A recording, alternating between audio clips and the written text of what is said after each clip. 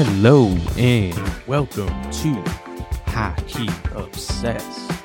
I am your host with the most, Thomas Boomhauer, and today's episode is for all you lovers out there.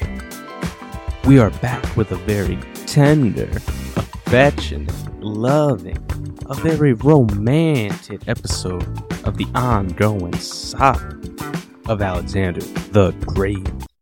Last week, we discussed the wealth of Alexander, some of the coinage that he inspired, and some of the ways he managed, or perhaps more accurately, mismanaged it, the insane wealth he acquired during his conquest of the Persian Empire. This week, we're going to be talking about the love life of Alexander the Great.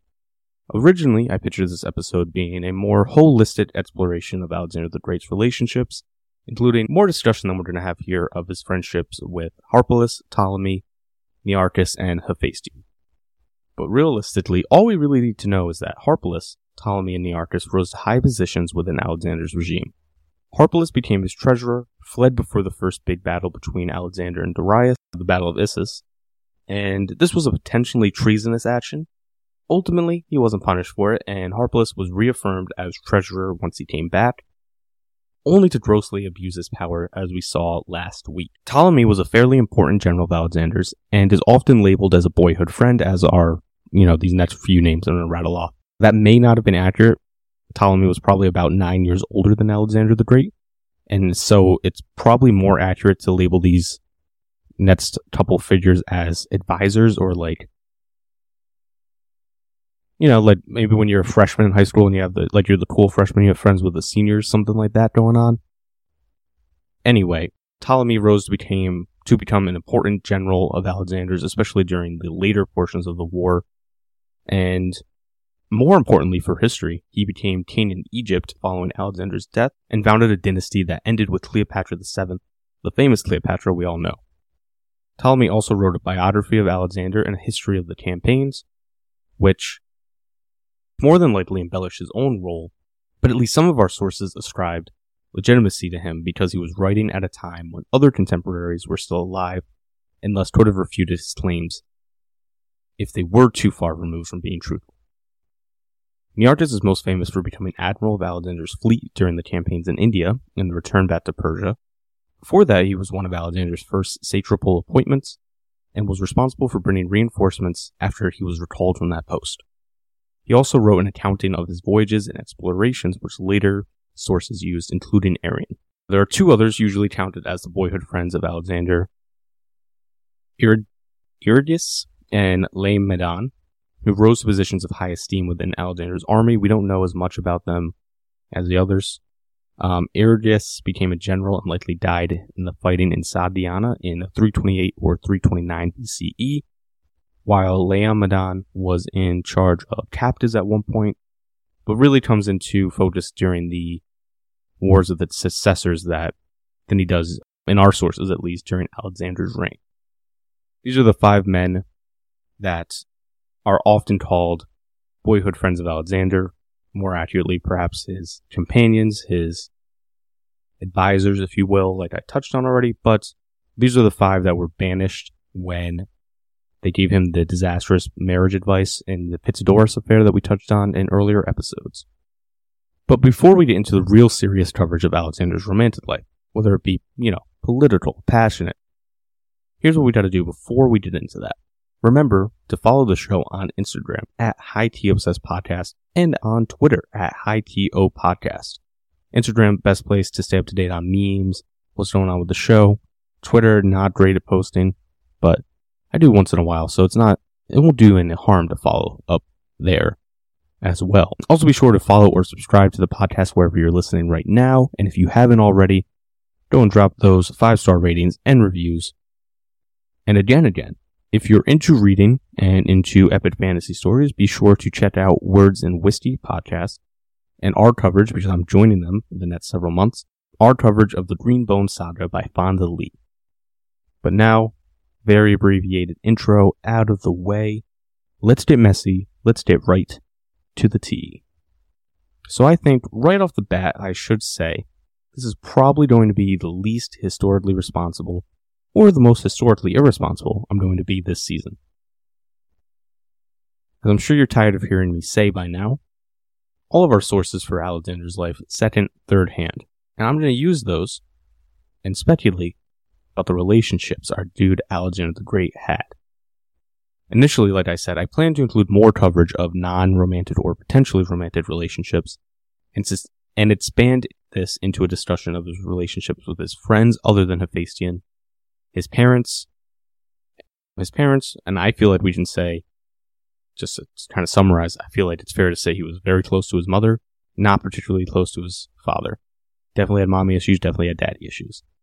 But, fates conspired against us. So we're just going to focus on the potential romantic relationships and then his two most important friendships, that with Hephaestion and that with his horse Bucephalus, whom he was definitely not romantic with, but he definitely did love this horse. And we will get into some fun stories about this at the end of the episode. Now it is time for another disclaimer, /note/ why don't you have a seat? Let's have a talk for a minute here. As I've said, I think I've been upfront about this throughout the season. The ancient world, ancient history is something I'm passionate about.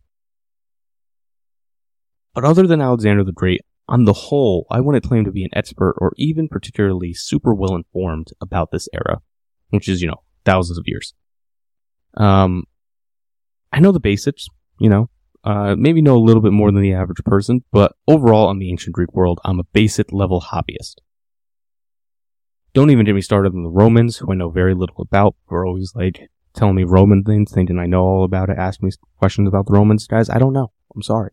I don't really fuck with them like that. Their history is very cool. I don't dislike them. It's just I haven't gotten to a point where I've sat down, done my research, done a super deep dive into it. The Second Punic War, I know a little bit about. I read 2 books about Hannibal's campaigns, but that's a digression. Let's not get into it. Anyway, today, what I'm getting at is that what I'm about to say is my understanding of things presented by more well-informed scholars and historians of this period than me. Some of this may be overgeneralized. I might be missing some nuance on it. And if any scholars or people who know more than me are out there listening, please let me know so I can issue a correction ASAP. But overall, I think this is going to be a fair assessment of the way things are understood by academics, with a little high-tea obsessed flavor thrown on. Now, the sentence I'm about to drop, probably not going to blow any minds out there. Pretty commonly accepted. The ancient Greeks did not understand sexuality the same ways that we do today. And now we're into the as I understand it bit. In most poli and parts of the Greek world, it was not only acceptable, but normal for men to engage in sexual relationships with one another. And there was also institutionalized pederasty in some of the poli as well, at least some of them. My understanding is that the act of penetration was largely considered crossing the line in these male-on-male sexual relationships, and this was perhaps especially the case when it came to the institutionalized pederasty. It's also my understanding that it was seen as womanish and submissive to be the non-active partner, so the non-thrusting partner, if you will. But in general, there's nothing wrong with 2 men enjoying one another sexually. The ideas of romance and love, I'm not even going to really venture into, but they don't seem to have factored into marriages at all, really, amongst the upper classes of Greek culture, at least. Towards the Macedonians, it seems that similar attitudes, amongst at least Philip II and other Macedonian kings, Macedonian nobles.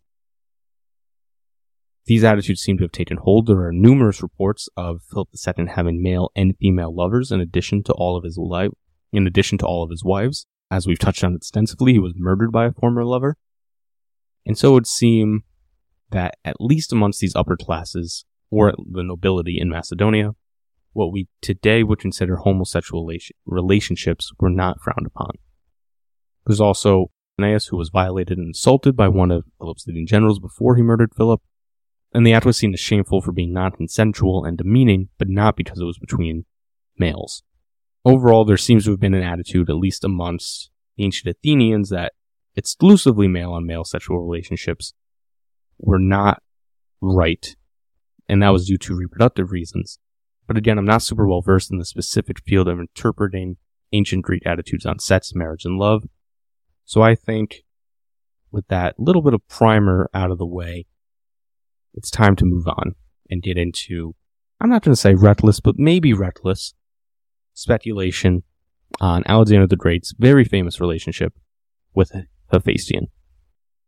The reason that I even had that little primer, that little discussion thrown in here, is because I think it's important to have that context in place when we discuss Alexander the Great's very famous relationship with Hephaestion.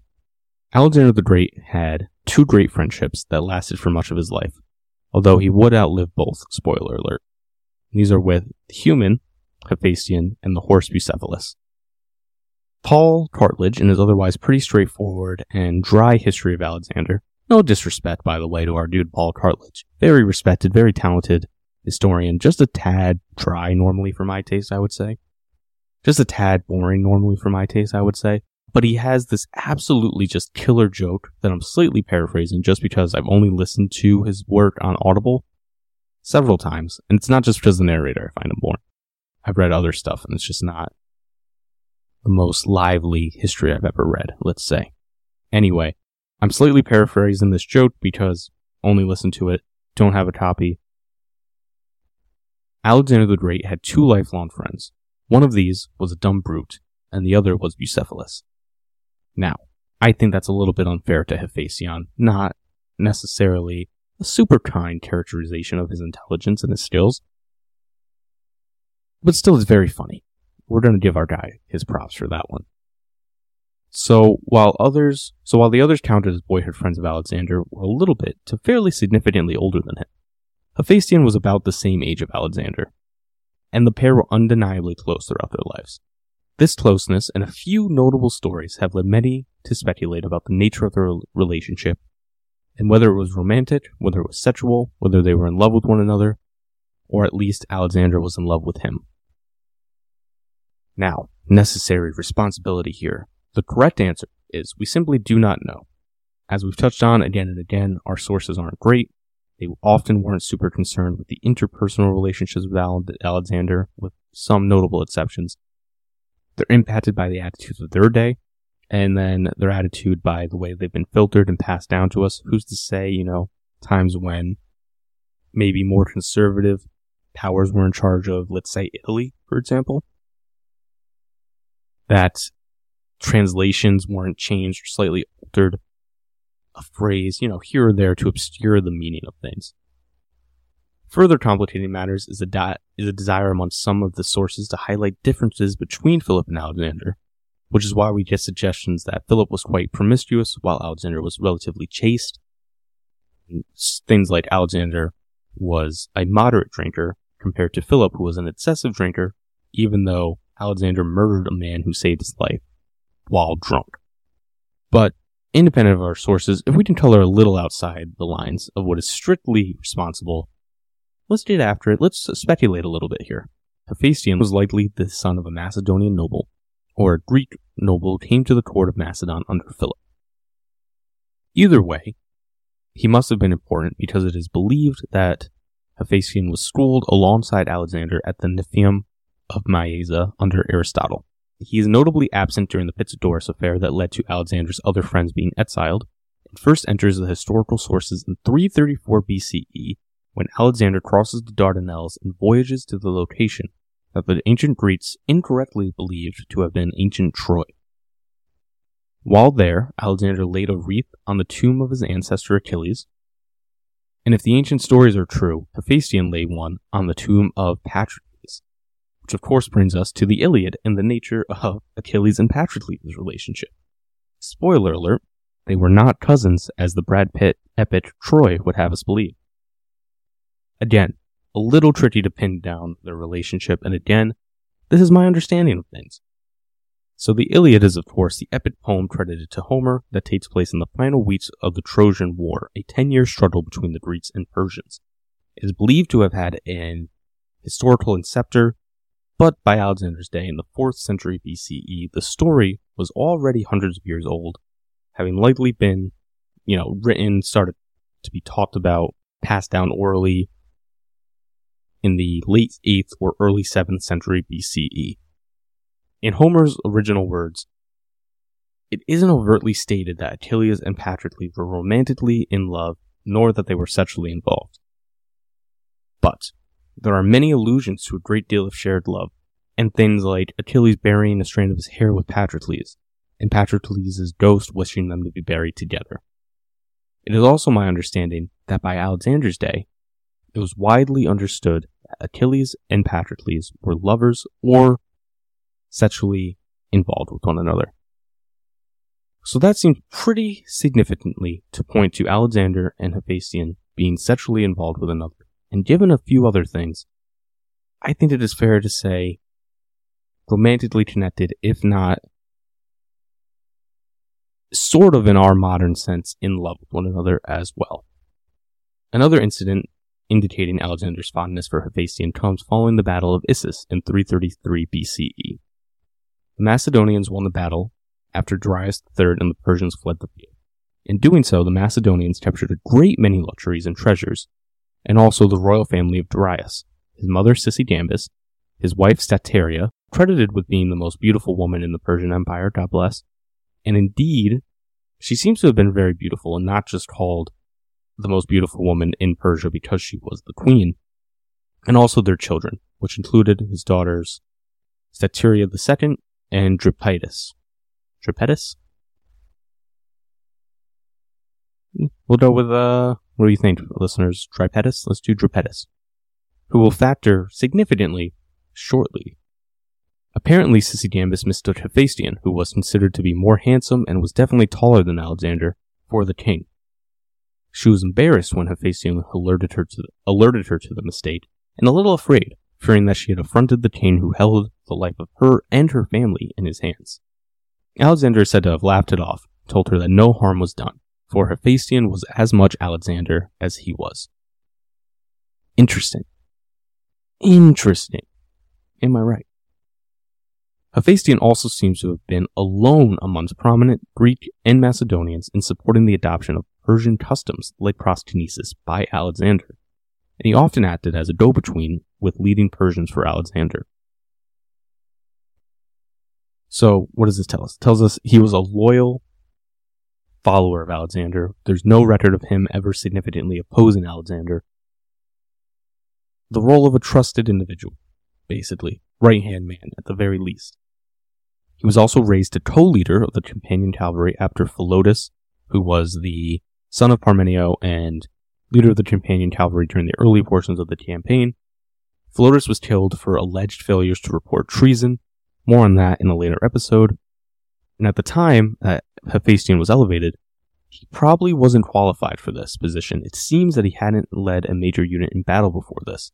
The companion cavalry, obviously very important. Hephaestion would prove himself to be a very skilled administrator, trusted again and again by Alexander with crucial planning tasks, whether it be laying the foundation of cities, securing supplies, and eventually he would be formally named Alexander's number 2, both in the military sense and also in the administrative sense of his empire.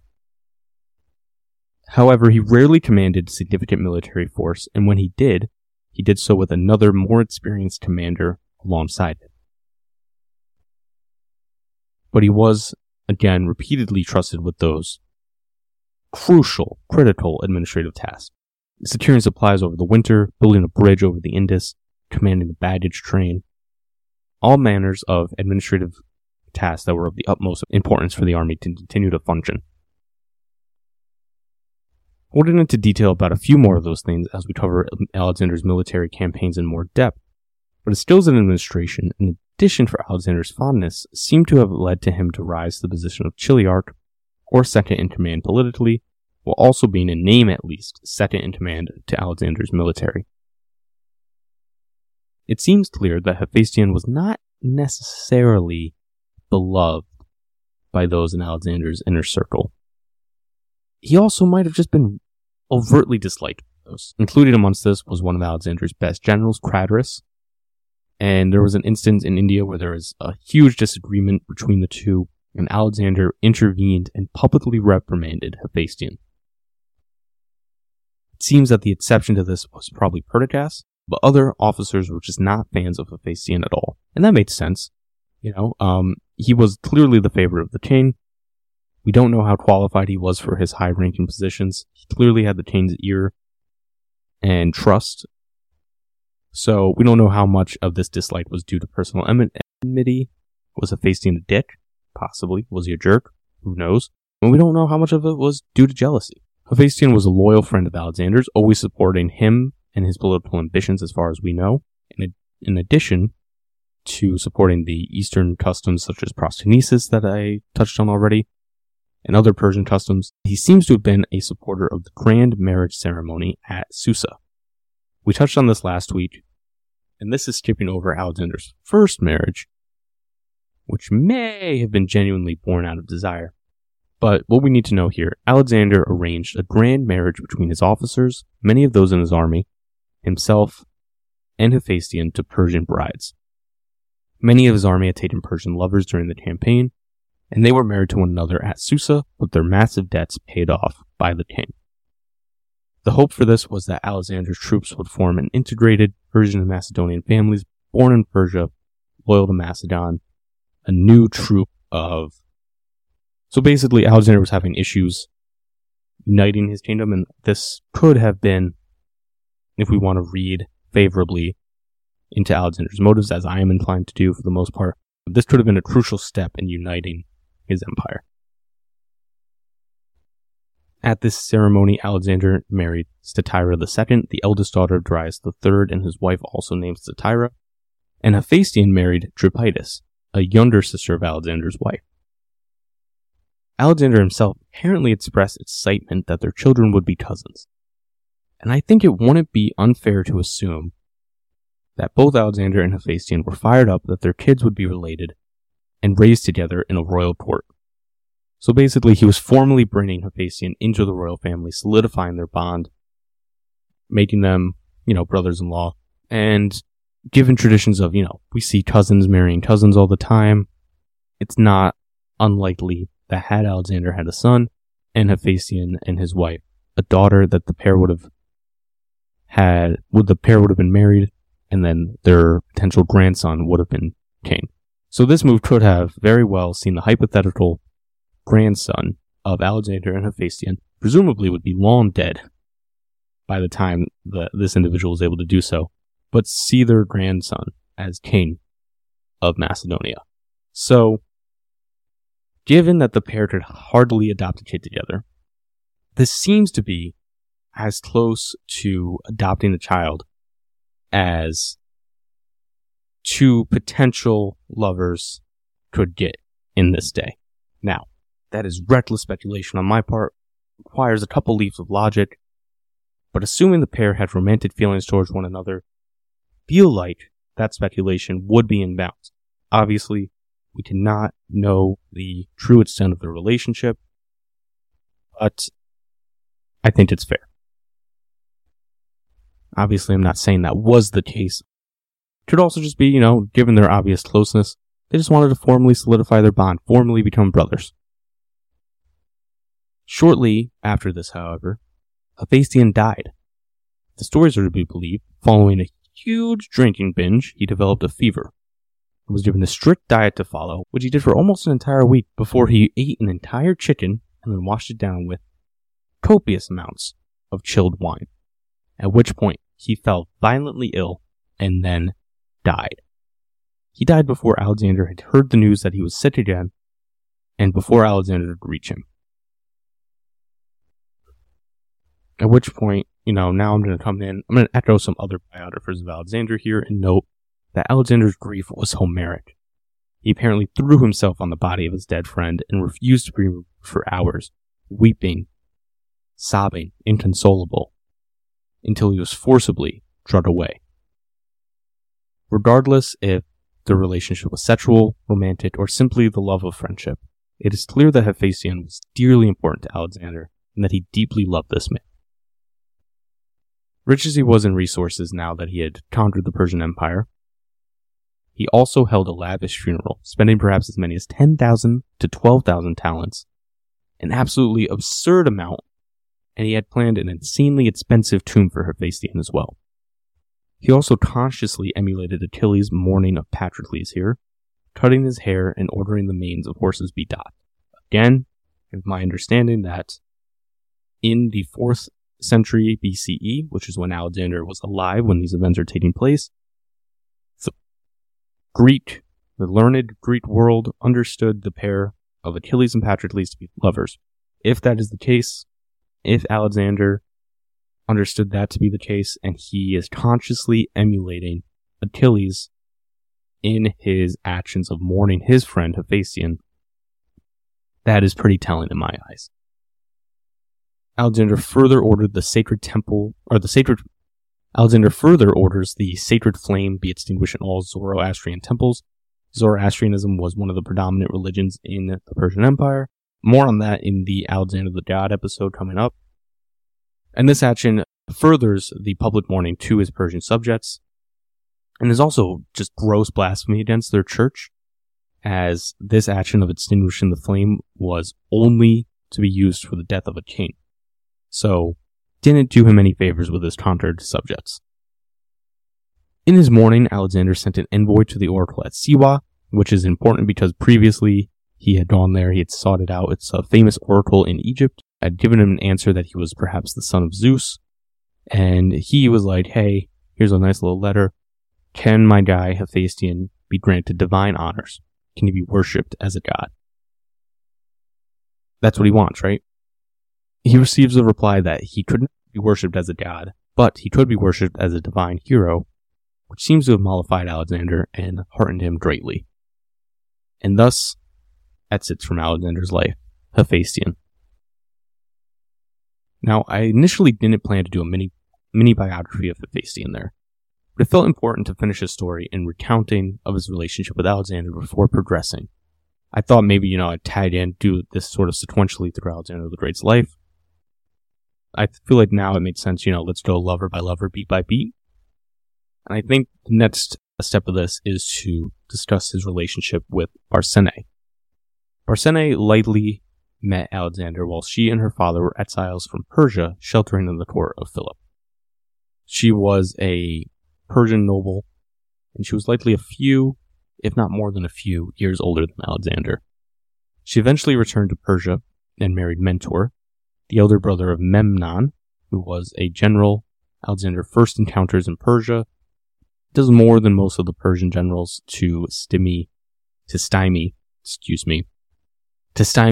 Alexander after the Battle of Granicus. Memnon and Mentor were Greeks in service to the Persians. After Mentor's death, Barsine marries Memnon, and then after his death, she's amongst those captured by the Macedonians following the Battle of Issus. Parmenio, the old second-in-command from Philip's time, and perhaps both Philip and Alexander's most gifted field commander, best strategic general, often presented as a foil to the more aggressive Alexander by our sources, Parmenio is said to have sent Barsine to Alexander's tent. To paraphrase Adrian Goldsworthy's take on the situation, because of my modern sources, he goes into the most detail on the relationship. It is possible that Parmenio knew Alexander had a pre-existing crush on Barsine. It's also possible he had a good read on Alexander's tastes. But either way, Parmenio sent Barsine to Alexander, who takes her as a mistress from this point forward. This is notable because stories throughout these campaigns have Alexander being presented with beautiful women, beautiful men to be, to be his mistresses, to be his lovers, and he usually turns them away. And he's not immune to it, he accepts Barsine as a gift, and then he has a potential relationship with a eunuch we'll touch on later, but he does strike up this ongoing relationship with Barsine, which is notable for its rarity, not just for taking a lover that was offered to him as a gift, but also for taking a lover in general, frankly. Some traditions, including our guy Plutarch, would have us believe that Barsine took Alexander's virginity at this point. But there are famous stories of Olympias apparently fearing Alexander was, quote, womanish in his youth, or was worried by his lack of interest in #the ladies, purchased a famously skilled and beautiful courtesan for Alexander, whom he refused to have sex with by all accounts. So, following the Battle of Issus in 333 BCE, Alexander would have been about 23 years old. Barsine, taken for a lover, for sure, possibly Tetrarchi's virginity. She was considered quite beautiful and was likely highly educated, and there are suggestions that his feelings for her were more than just lust, with many scholars reporting that the pair lived in a de facto relationship. He was interested in her ideas, her love of Greek literature. There's also the strong possibility, with some scholars taking it in, face value, they believe this 100%. Some are like, I don't fuck with this idea at all, this is made up. This is hogwash, if you will. But there is the very strong possibility that Alexander fathered an illegitimate child with Barsine named Heracles. This child first appears in our sources at age 17, 12 years after Alexander's death, and he's used as a pawn in the dynastic struggles of Alexander's successors. That is my understanding of things anyway, and so sometimes it is claimed that the whole relationship with Barsine was invented to justify Heracles' existence. Heracles was just a kid who looked a lot like Alexander and was not actually related to him. But historians I respect have just straight up said that Barsine was his mistress and Heracles his illegitimate son, so I am very comfortable rocking with them. And that brings us to Alexander's first wife, Roxanne, who didn't need to turn on the red light to capture Alexander's heart. Roxanne was the daughter of Astiages, a Bactrian noble, not a direct or indirect descendant of the Persian throne, and not even a super important noble, though he was fairly important to that region. An unruly one that Alexander and his forces had had much difficulty conquering. She did not speak Greek, but the ancient sources would have us believe that she was a great beauty, considered second only to Darius' wife Stateria. It was said that Alexander fell in love with her at first sight, struck with her beauty, and that the pair were married in the Macedonian custom. It seems likely that the marriage was likely born of political reasons, with a healthy dash of lust thrown in for good measure. This act showed that Alexander was willing to treat the natives of the satrapy with respect, and earned him a staunch ally in the region. The fact that she was apparently hot as all get out surely didn't hurt things. It's also notable because he took his first wife at this point. She was not Greek or Macedonian, as he had been constantly urged to do throughout his reign, and is sometimes used by ancient sources as an example of his growing decadence, his growing lust, his growing lack of control, and his giving over to Persian customs of kingship. But as I just touched on, there were all the political reasons that this made sense. It's also important to note that this was Alexander's first marriage, and I believe the second overt mention of a relationship with a woman. There are rumors that he may have slept with, Sisygambis, Darius' mother, Ada of Caria, maybe a Amazonian queen. We'll touch on that. But because this was Alexander's first wife, he had been so resistant to taking a wife before this, it is possible that because he was so famous and his wife would play a role in the wars of his successors, that basically so famous a king had to have a noteworthy wife, basically, is what I'm getting at. So it could have been purely political. She was not pretty, who knows. Anyway, Roxanne would... I'm just saying Roxanne. It could be pronounced Roxanne. It could be Roxana. I'm just saying Roxanne. Sorry. Roxanne and Alexander sired a son who would be born after Alexander died. This son was named Alexander IV. Alexander the Great is Alexander III. And Alexander IV, Roxanne, would play a keen role in the Wars of Successors, sometimes proactive, sometimes pawns. Ultimately, they're murdered along with, although not at the same time, nor with him, Heracles, which brings the Ardead line to an end. But more on that in a later episode. Alexander may have also had a longish-lasting sexual relationship with a Persian eunuch named Goas, famed for his beauty. It is unclear whether Alexander and Bagoas had a physical relationship or whether it was merely a tool in our ancient sources painting Alexander's descendants into decadence and so-called Eastern practices, because both the Greeks and Romans reviled eunuchs. Bagoas had been in the court of Darius III and had a lot of knowledge about the inner workings of the court, relationships among the Persian nobles. And so it made sense that Alexander would have taken some of his advice on how to handle things in Persia without having been lusting after this man's beauty and, besotted with him. And so it is entirely possible that the later sources just hated eunuchs and thus painted him in a bad light. Bedoas did exist, we know that, but the exact nature of their relationship is even harder to pin down than that with Hephaestion. Although, in this case, there are direct and overt references to a sexual relationship, there's just some speculation that it may have been propaganda. But that brings us more or less to the confirmed romantic relationships that he had. He was married to Statira II. She did not bear him any children as far as we know. She was murdered by Roxanne following his death.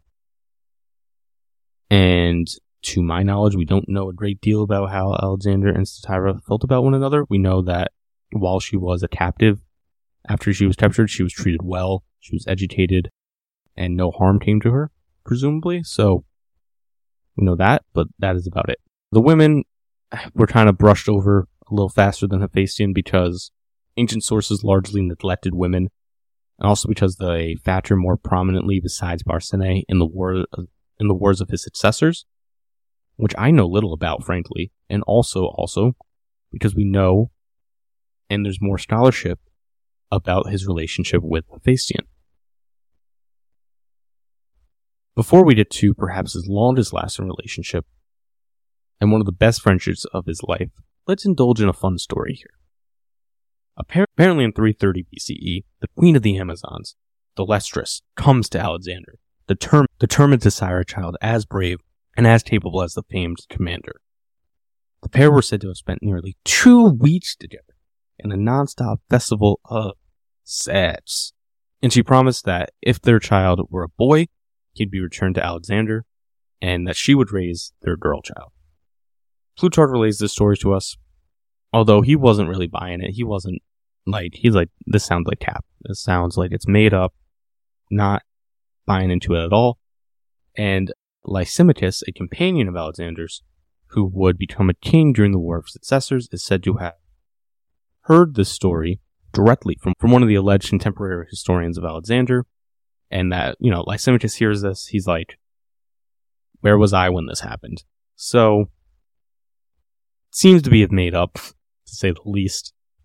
But with all of these torrid love affairs covered, let's talk about the least transactional, although he was purchased, most surely platonic relationship of Alexander's life, his friendship with the horse Bucephalus. Bucephalus, as I'm sure you all recall, is the horse that Alexander claimed at around 12 years old when other more experienced riders were unable to calm the horse, and his father was ready to send him away. Alexander noticed he was afraid of his own shadow, and so he calms the horse, tames him, does a little stunt, rides him around, and his father purchases him for the insane sum of 13 talents, several smallish fortunes. Alexander would ride Bucephalus into battle after battle, and across thousands of miles, up and down mountains, across rivers, all the way into India, during a campaign which saw thousands of horses die in battle during marches. Thousands of horses died in Alexander's campaigns against the Persians and Indians. The fact that his horse made it all the way to India, pretty outstanding. He also trusted this horse above all other mounts, riding him into battle even when he was considered past his prime. He rode him in the battle at Gaugamela, the largest numerical battle of Alexander's campaign, and also into, some sources would have us believe, the Battle of the Hydaspes, which meant crossing a raging river.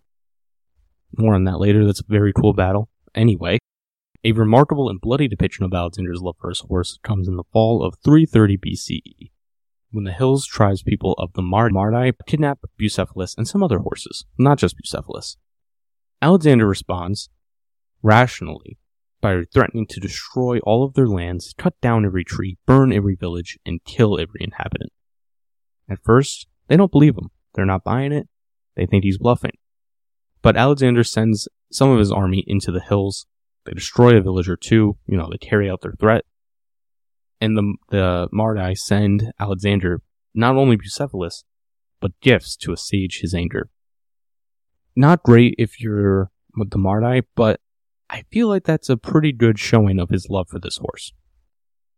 Bucephalus would faithfully serve Alexander until 326 BC, when he died possibly from wounds suffered in the great battle against Porus along the Hydaspes, Alexander's last great and perhaps greatest strategic battle, or maybe from a combination of age and disease shortly after that battle.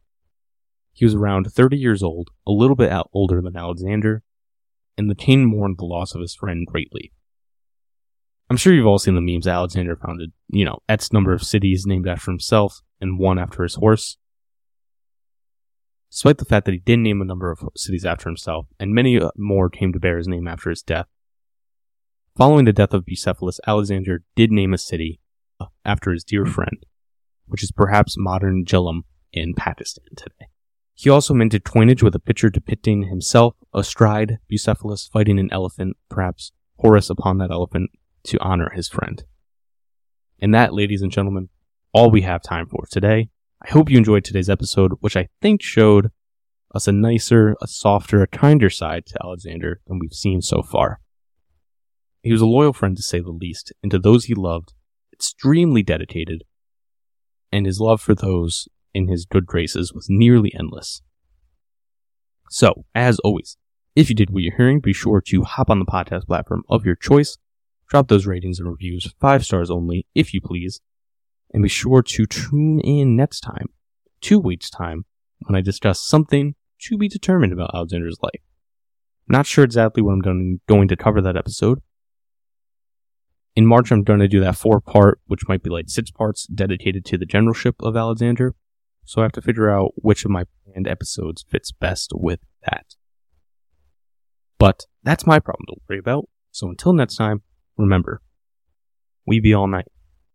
We be all night. Peace.